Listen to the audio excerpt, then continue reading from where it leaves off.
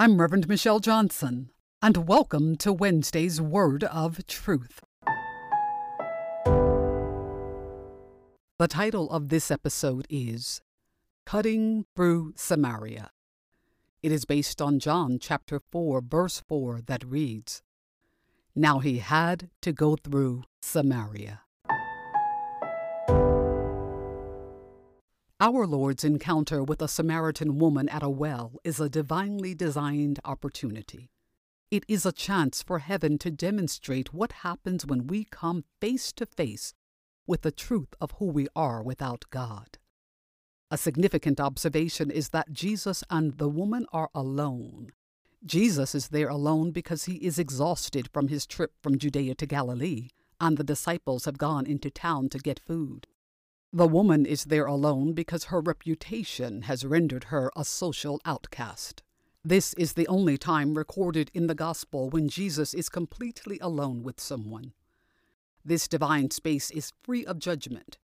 It is free of the piercing critical gaze of the disciples and the whispering words of the townspeople.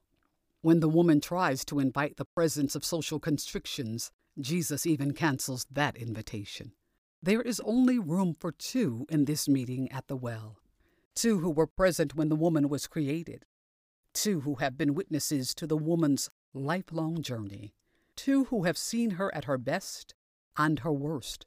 Two who will now courageously challenge her to choose the path of redemption that leads to total transformation through Jesus the Christ. Jesus goes straight to work by asking the woman to share what she has, not what she does not have. He is not concerned about her personal deficits. He challenges her to draw from the inexhaustible, life-giving well of the love of God that has always been available to her. In essence, Jesus asks the woman to give back to him what he and God the Creator had given to her. That is, the gift of life itself.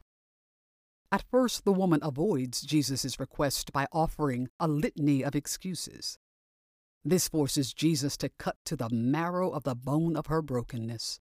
This reveals to her the truth that she is fully known to God. She now knows that although she is fully exposed, she is still loved. It is this divine revelation that opens the head and heart of the woman of Samaria.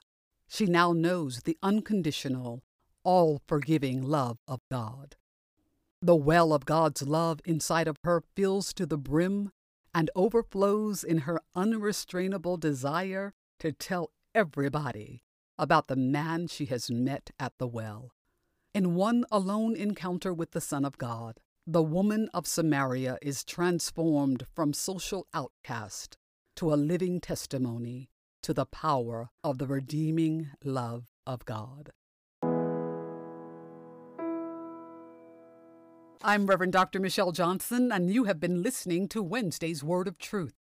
You can follow us on Instagram, Twitter, and Facebook. Join me next week for another segment of Wednesday's Word of Truth. Thank you for listening.